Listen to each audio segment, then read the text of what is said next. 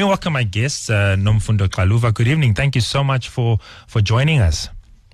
Hi, Michael. Good evening to you and to the Kaya FM listeners. Oh, man, I've been, it's sort of, I've spent much of the day listening to you, I guess, on the internet, and what a wonderful pleasure it was to listen to. So I really enjoy your music, and I would relish the opportunity to see you live.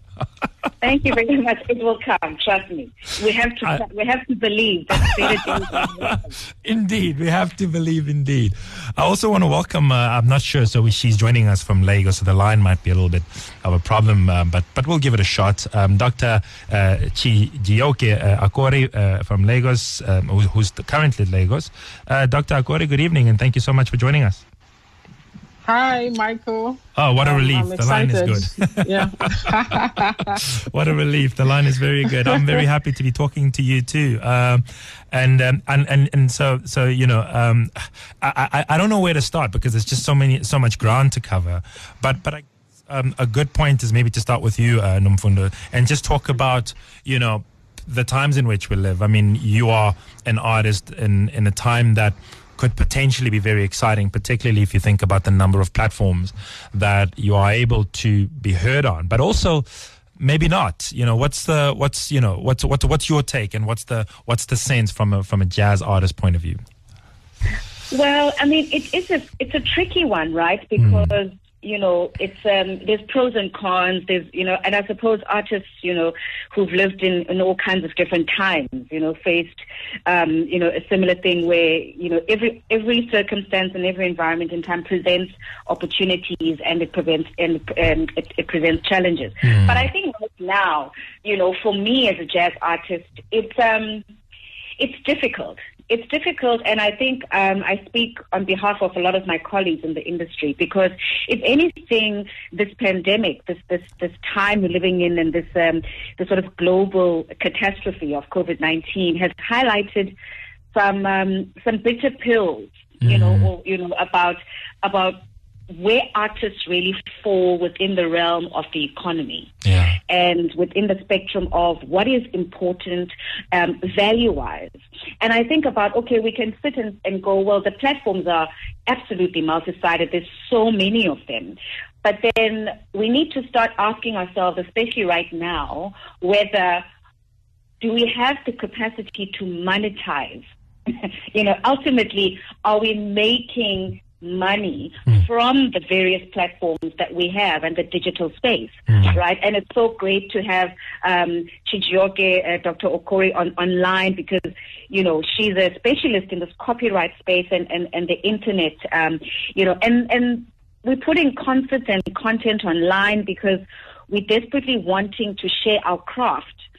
But then again, I kind of find myself, like last night, I found myself thinking, as a jazz musician, this music thrives in the presence of an audience. Yeah, absolutely. And it thrives in the presence of a live audience because it's premised on a synergy, So I'm grappling, and it will be quite interesting to hear what other jazz musicians are feeling. But for me, that's where my mind is at right now. And I guess, so when we talk about COVID-19 from an economics point of view, we say, hang on, we went into COVID-19 with a bleeding economy. We were, just for the term, on recession.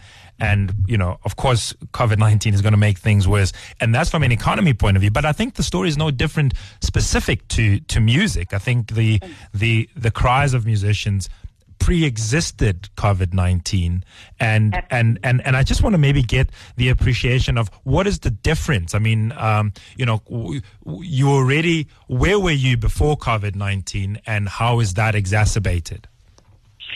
So you make such a valid point, and I've been saying this. I've been saying that, for a lot of musicians who have been gigging regularly, high-end earners in the music business, this is a bit of a shock to their system. But the larger majority of musicians who are not in mainstream, this is their reality. Wow. Because they don't have the space, right? They're not getting the bookings to perform. So for me personally, pre-COVID-19, I mean, I lecture, right? I lecture music at the University of Cape Town, and I'm studying. I'm 6 months shy now, finishing my MBA. So and then I serve on the board of the Samuel Foundation and all that, So I've been able to kind of craft a career for myself where I earn income from more than one thing. Right. And I decided to do this about sort of late 2016 because I realized that I'm not going to sustain myself just from singing. And it was a very difficult reality. So when you went and you started an MBA course, you were not thinking about it in terms of enhancing your music monetization. You were thinking about it as an alternative income. Do I understand that? Because my next question would have been, with an MBA, how do you then foresee the future? How does the business studies assist in the craft of art? Well, actually, when I started the MBA, I didn't really know why I was doing it. I mean, they told me, I was like, it's only like sort of a year and a half in, and I realized, this is why I'm doing this. Because seriously, because, and as you get older and as you experience more in the music business, in the music world, you realize. So for me, the MBA, if anything, has highlighted this disparity between music and the music business. Yeah. That they are two completely separate things. And I didn't know that coming into music, because I thought that if I can sing jazz and I can sing well and record albums, then I know the business. I'm in the music business. But then, you realize when you churn out the albums and you're performing and then at the end of the month you look at your bank account and you go, really? And is this really good business? And so the MBA is great because I've been able to then really delve deeper into the business, right? Because the modules give you the scope to be able to research stuff that's related to your line of work. Yeah. So that's really great, because now I can take all of that and I can actually apply it into my own career. So already I'm thinking, okay, I want to record album number 3, but I need to have a conversation with my label. Right. Because now I know a couple of things I didn't know before, right? So I think that's the thing for me. And so for me, COVID-19 in this period, I'm taking it as an opportunity to obviously finish studying and stuff like that. And I'm teaching remotely for the University of Cape Town. I want to talk a little bit about that as well, about some of the teaching and how that has changed. But I think you've sort of mentioned something that I find particularly interesting. And because when we talk about the plight of musicians and artists in general, I think sometimes it's very difficult to pin down the problem and say, where is the problem? You mentioned in passing the negotiation with your label, but somebody else might say, well, hang on, is it maybe that as a people with the economy and the fast-paced life that we're living in, that the people themselves are no longer interested in outdoor events and no longer have an appreciation for the arts? Or is it, so is one, the labels, 2, us, the consumers of your music, or 3, technology? When we talk about, technology and the multi-sided platforms that are out there, where if we were to pin, or can't we even pin it, if we were to pin the problem to say this is where it is to be located, because you'd remember many years ago when we were talking about Mahlatini, the discussion was, the label ripped him off, or he negotiated badly, or this and that. But I'm wondering whether is that still the problem, or have we now got new problems? I think it's a hybrid of the 3 things that you mentioned, right? So for me, if I had to whittle it down to maybe 2 words, I would say, well, okay, maybe not 2. So, 2, transparency.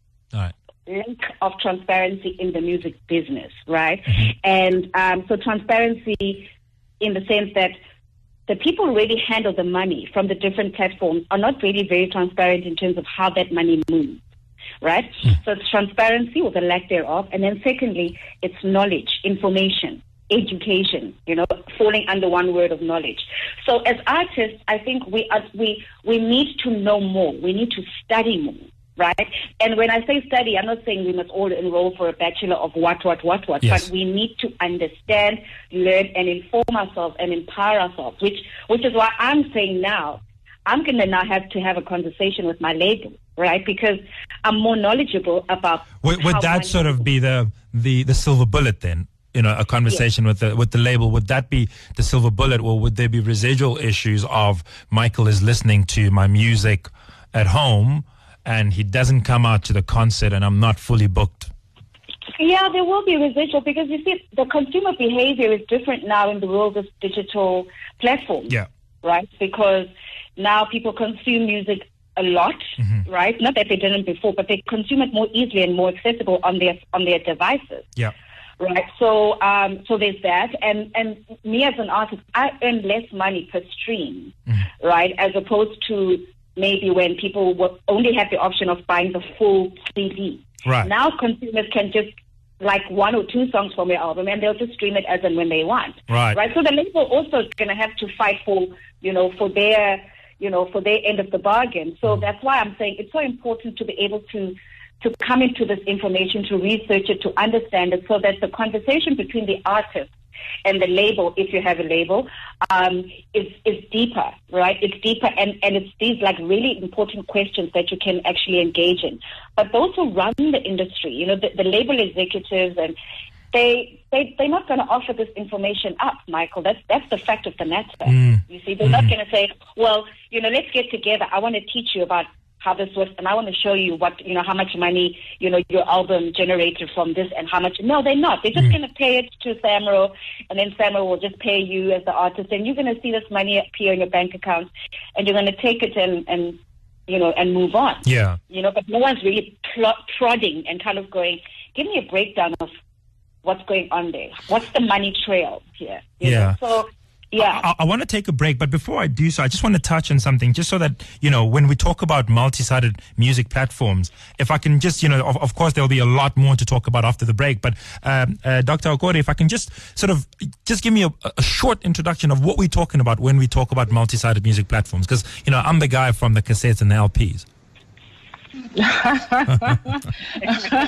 So multi-sided music platforms, so the term multi-sided is a term coined by economists, to explain a specific kind of business model that that started to become popular with the emergence of the internet, and digitalization and digitization rather. So you have a platform that earns money from dealing with different sides of the market. So take a piece of music, for instance. You have a digital platform, so it's online, and it's dealing with, on one side, musicians. Dealing with musicians on one side, dealing with us, the public, who listen to music on one side, and then dealing with advertisers on the other side. So you have, someone who puts music on this digital platform. You have people who come to listen to music on that platform. And then you have advertisers who say, oh, here are musicians on this platform, and here are, listeners on this platform. I can put my product or advertise my product or service on this platform, and this, number of people get to see this thing. So the platform itself then makes money from the advertisers, from the very fact that someone has placed music on that platform for a lot of people to come on the platform to listen. I want to take a break, and when we continue, we're going to be exploring with my guest the issue of, when you're talking about regulatory framework in the context of multi-sided music platforms, what are you actually talking about? Because, it's not something that I can readily put my finger on and say I understand. We're going to take a break, and when we come back, we continue our chat. The Law Report with Michael Motwening Bill, Kaya FM 95.9. Welcome back. If you've just joined us, I'm in conversation with Nomfundo Xaluva. She's a vocalist and pianist, and also occupies a few other seats. She's a deputy chairperson of Samro Foundation, as well as a member of the Jazz Day South Africa, and also Dr. Chijioke Okore. She's the author of the Multi-Sided Music Platforms and the Law Book. And I think we're going to be sort of trying to understand and dissect a lot of what she writes in the book, because this is something that is new to many of us. When we were talking about copyrights before, it was literally in in a very narrow sense of some of the obvious things, but things are moving rapidly, they're moving quickly, but also they're moving at a global scale. So I'm just kind of trying to imagine, a song, a South African song playing in Lagos, and what law governs it there relative to here, but that's not even the problem. The problem is something I want to get to, which is the people that own a lot of these platforms are not even on this continent, but the music is from this continent, and also the consumers are from this continent to a large extent, and that's something that I guess is somewhat heartbreaking because it extends well beyond music. But let's talk about, when we talk about a regulatory framework, are we even able to talk about a regulatory framework in the context of multi-sided music platforms globally? I guess that was for you, Dr. Akori. That's for me. I hear you when you say it's heartbreaking, and the fact that these platforms are in various parts of the world. So in terms of regulatory framework, we have to, put at the forefront of our mind the fact that the music in question is protected by copyright law. Yeah. And it's copyright law that determines how you're supposed to engage with a copyright-protected work. Yes. And so under the Copyright Act in South Africa, in wherever you have a copyright statute in place, there are different categories of work that are protected. And so you have a track, for instance, and in that track there are different kinds of protected works in that single track.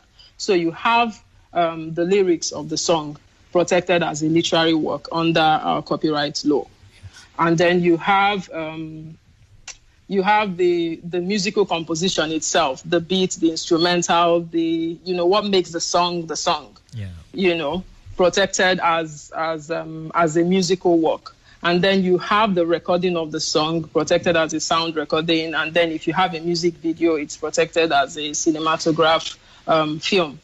And then you have maybe the album artwork or the single artwork, and the photograph of the artist that you use to market, and all of those things that will be protected as an artistic work. So there's a lot of copyright protected works in a single piece of music that we hear. And now you have these multi-sided platforms, which I've explained that they are essentially a place where different sides of the market gather. So if you are an artist or a record label, what you're looking to do is to put your music where the public can access it. Of course, you have, like Nomfundo said, you have different, streams of income from being a performer or a songwriter or a singer. So you have, monies coming in from live performances, and you have monies coming in when your music is played on radio, on TV. You have money coming in when your music is used in films and all of those things, right? So essentially, under copyright law, you already have the rights should lead you to get revenue, because the copyright laws would already, make provisions and say that if you're the copyright owner or the author of this piece of music, you are entitled to a bundle of exclusive rights. The right to reproduce the work, it's essentially you that get to do that, exclusively.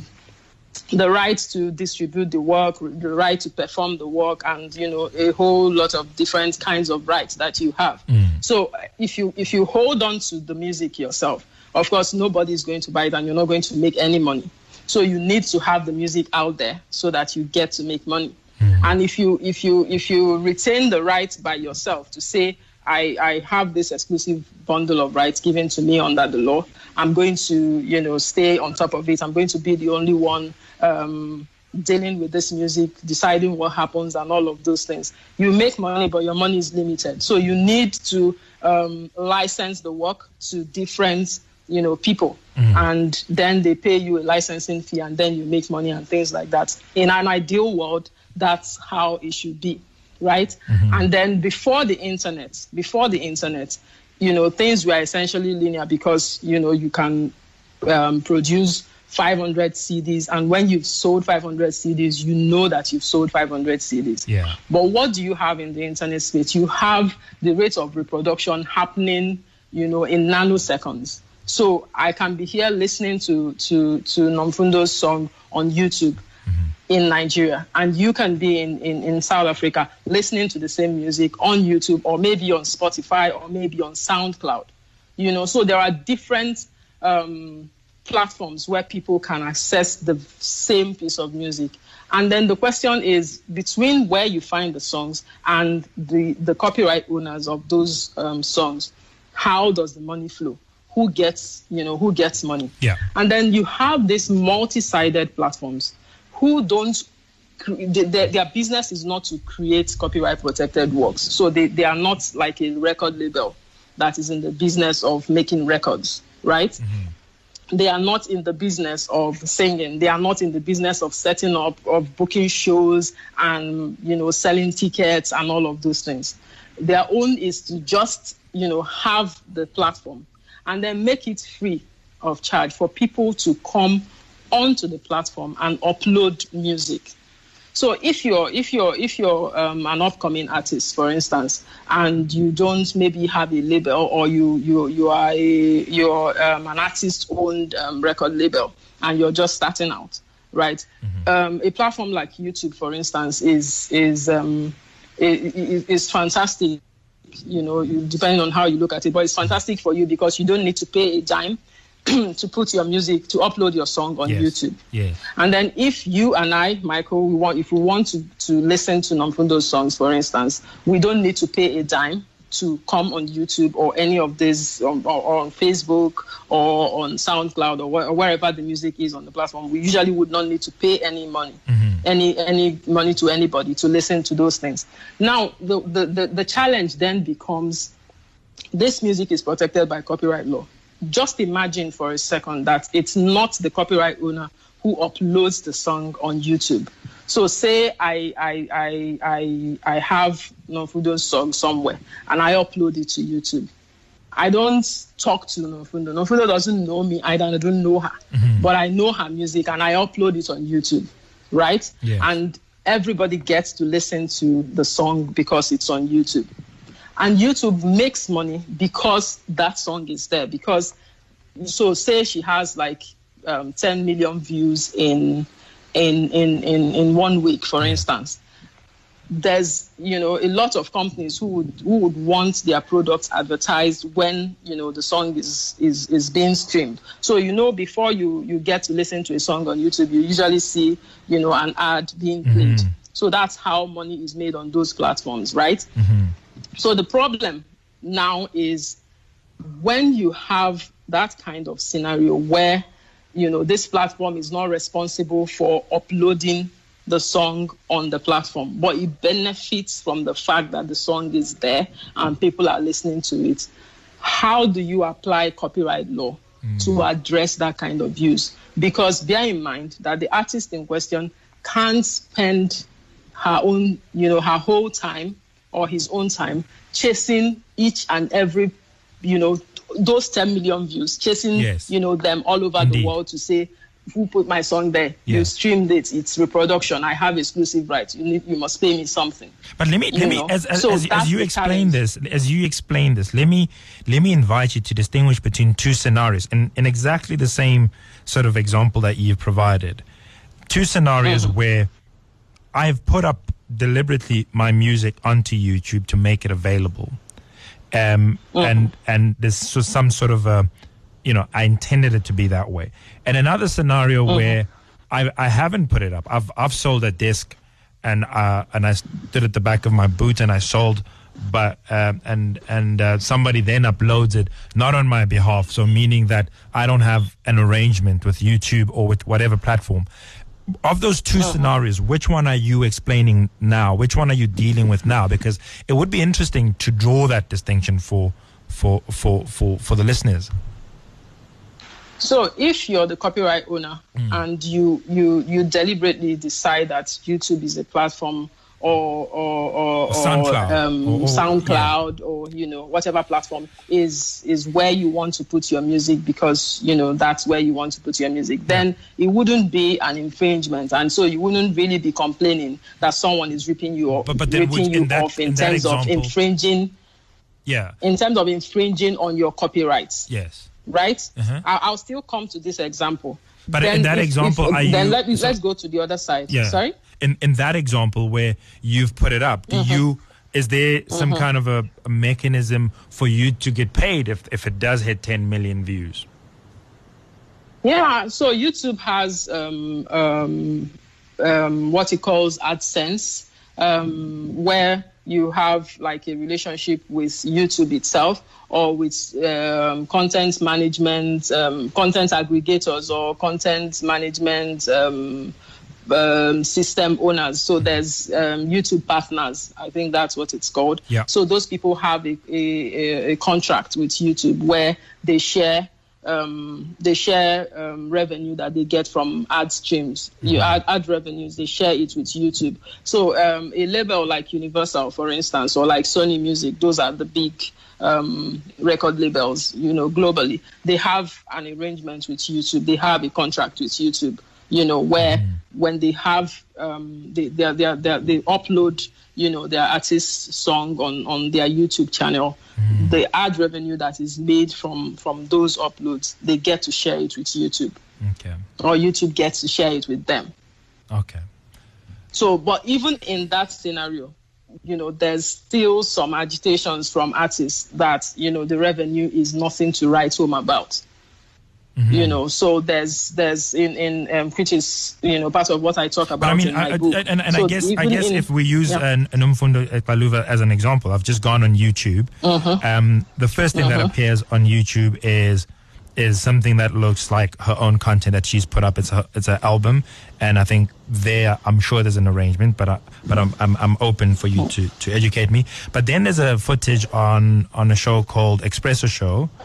So there's sort of different platforms or different, not platforms. It might all just be YouTube, but different mediums or different people that have put it up.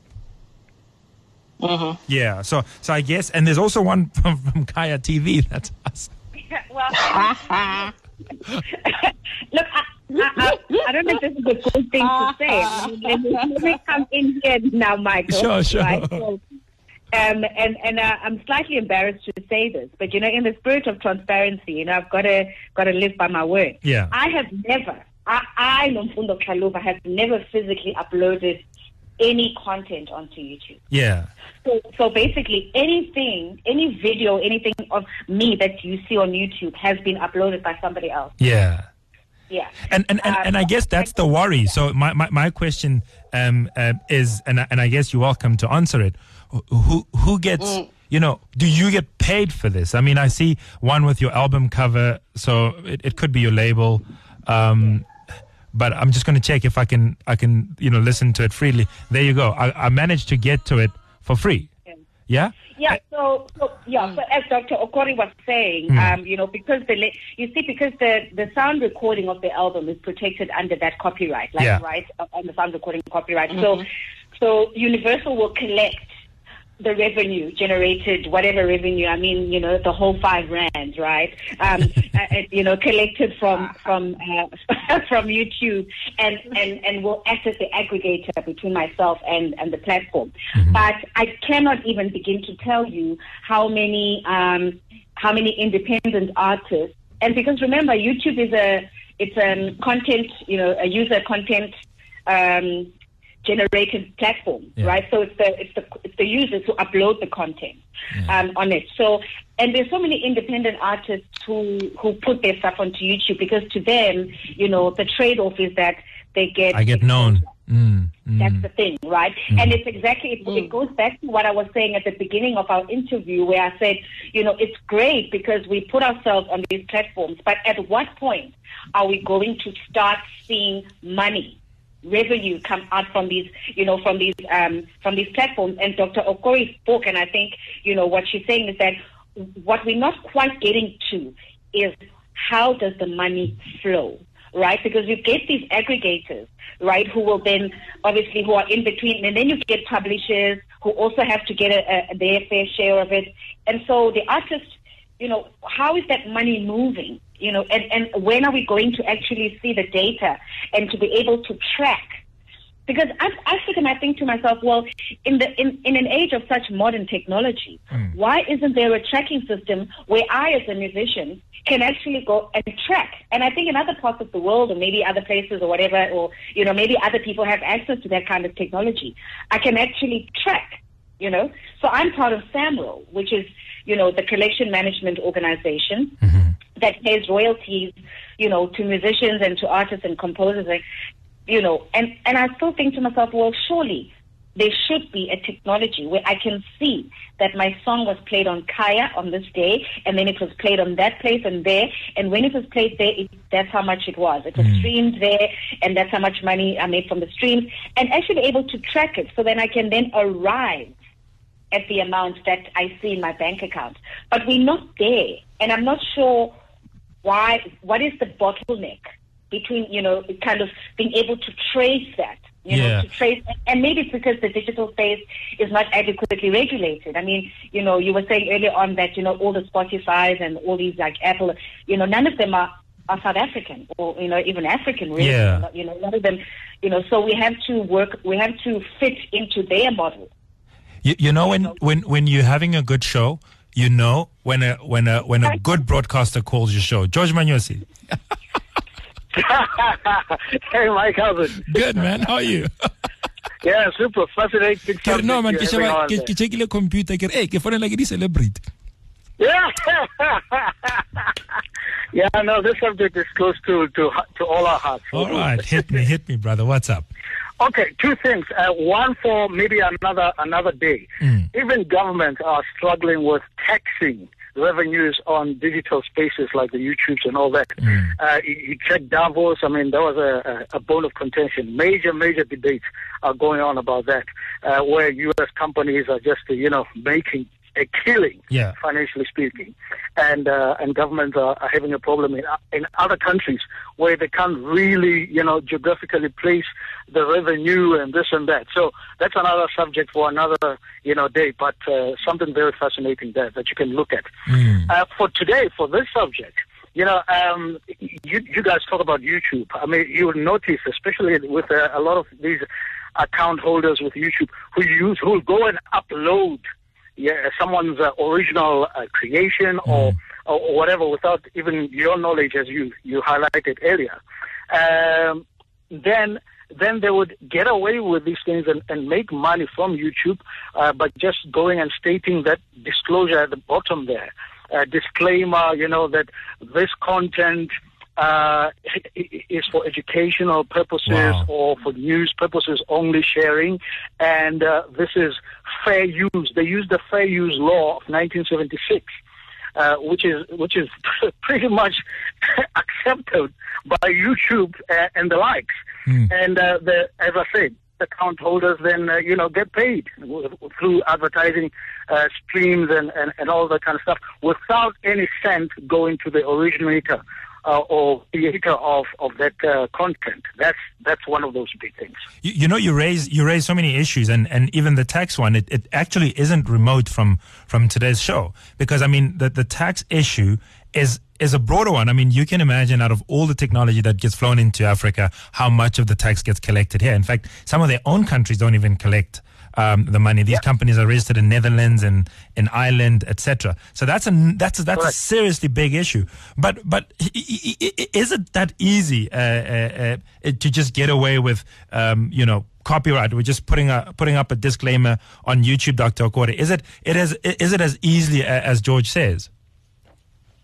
So that's the challenge, right, Michael and George? That's the challenge. So even in the EU, even in the European Union, there's and even in the US, there's always been that conversation about who do you hold responsible for what is going on these platforms. And it's not just YouTube. There's SoundCloud. There's, even in Nigeria, there's platforms like Not Just Okay, Too Exclusive, different platforms that, have tons and tons of content that people upload themselves.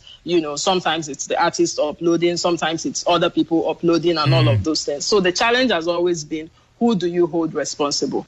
So under various, copyright laws or related laws, like in South Africa, the Electronic Communication and Transaction Act, has a safe harbor provision that says if you're merely hosting content, if all you do is just to be there and people, come to your platform and put, their content for you to host. So you're just there providing this nice hosting service that you are exempted, from being liable for copyright infringement if, when you're contacted by the actual copyright owner, you take down the content. So YouTube will just say to you, or a Not Just Okay, for instance, will say to you, or a SoundCloud will say to you, as soon as Nomfundo says to us that this my song, this my track that you have on your platform was not authorized by me or by my record label to be here. As soon as Nomfundo says that, we are going to take it down. So they just it still doesn't put money in your pocket, though. Yeah. It's just, sorry. That's the challenge. We apologize that we're just going to put it down to tomorrow. But for 3 months that you didn't even know that it was there, they were collecting the Benjamins. Yeah, but think about it this way, because everybody's got to take responsibility, right?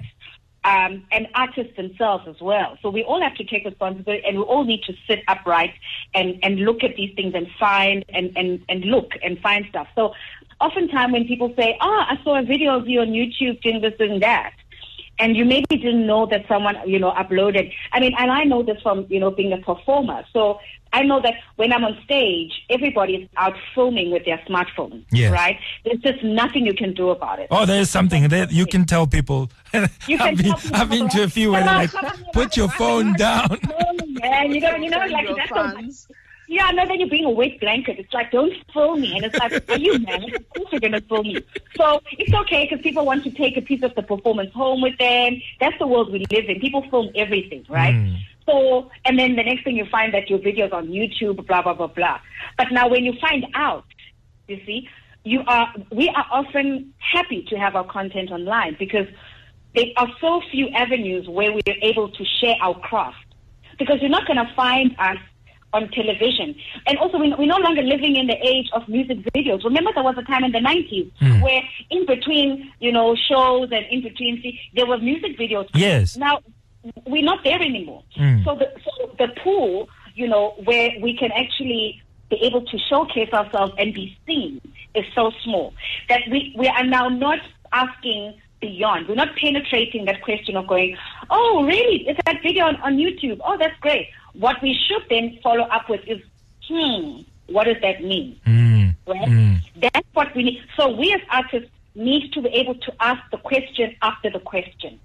You see, we stop too soon because we're basking in just the fact that it's up there for other people to see. And it's great because clients will say to you, Nomfundo, we'd like to book you for this event, blah, blah, blah, blah, because, this is a new partnership or whatever. Do you have any material online, any videos online that the client can see? And if you don't have stuff on, on YouTube or whatever, you're unlikely to get the gig.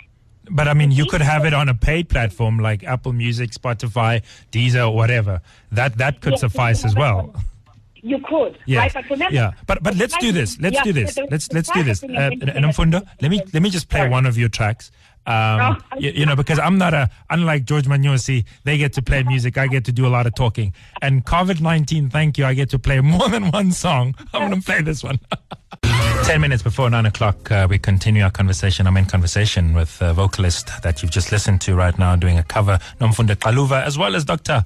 Chijioke Agori. And we're talking about, the new age in which we live, but also an interesting book that Dr. Agori has written, which is the sort of deals with multi-sided music platforms and it's specific to music because you can imagine there's a lot of things that are going to be happening. But one of the things that, as sort of the part of the review to your book, Dr. Agori, that was spoken of is an introduction of an African perspective into the issues pertaining to copyrights. Explain and take us through that. Okay, so in terms of talking about multi-sided music platforms and the relationship between that and copyright law and competition law and privacy law, those are the the regulatory frameworks that I dealt with in the book. There's a lot of conversation, on those aspects outside Africa. Yeah. Outside the global south, outside the emerging developing economies. So last year, the European Union, went through the process of a digital single market directive and, dealing with value gap proposal, essentially artists, record labels, collecting societies in those climes. We are saying that the monies that they are getting from user-generated content platforms, I don't want to keep mentioning YouTube because there are, tons of other platforms that do the same that do the same thing. It's just that YouTube is, like a very visible example because most people, have access to it and know about it. But those conversations have been going on in those places, essentially saying that, who do we hold responsible for these things that happen? George called and mentioned that, you have people who upload someone else's content and says, just put in this for educational use, this is fair use, and all of those things. But within our copyright laws, those things don't, those things don't make sense in the context of our laws because it's either you are infringing or you are not infringing. But at the end of the day, like you said, Michael, who gets the money? Where is the money coming from and who gets the money? And that's the problem that copyright law has been grappling with, over time.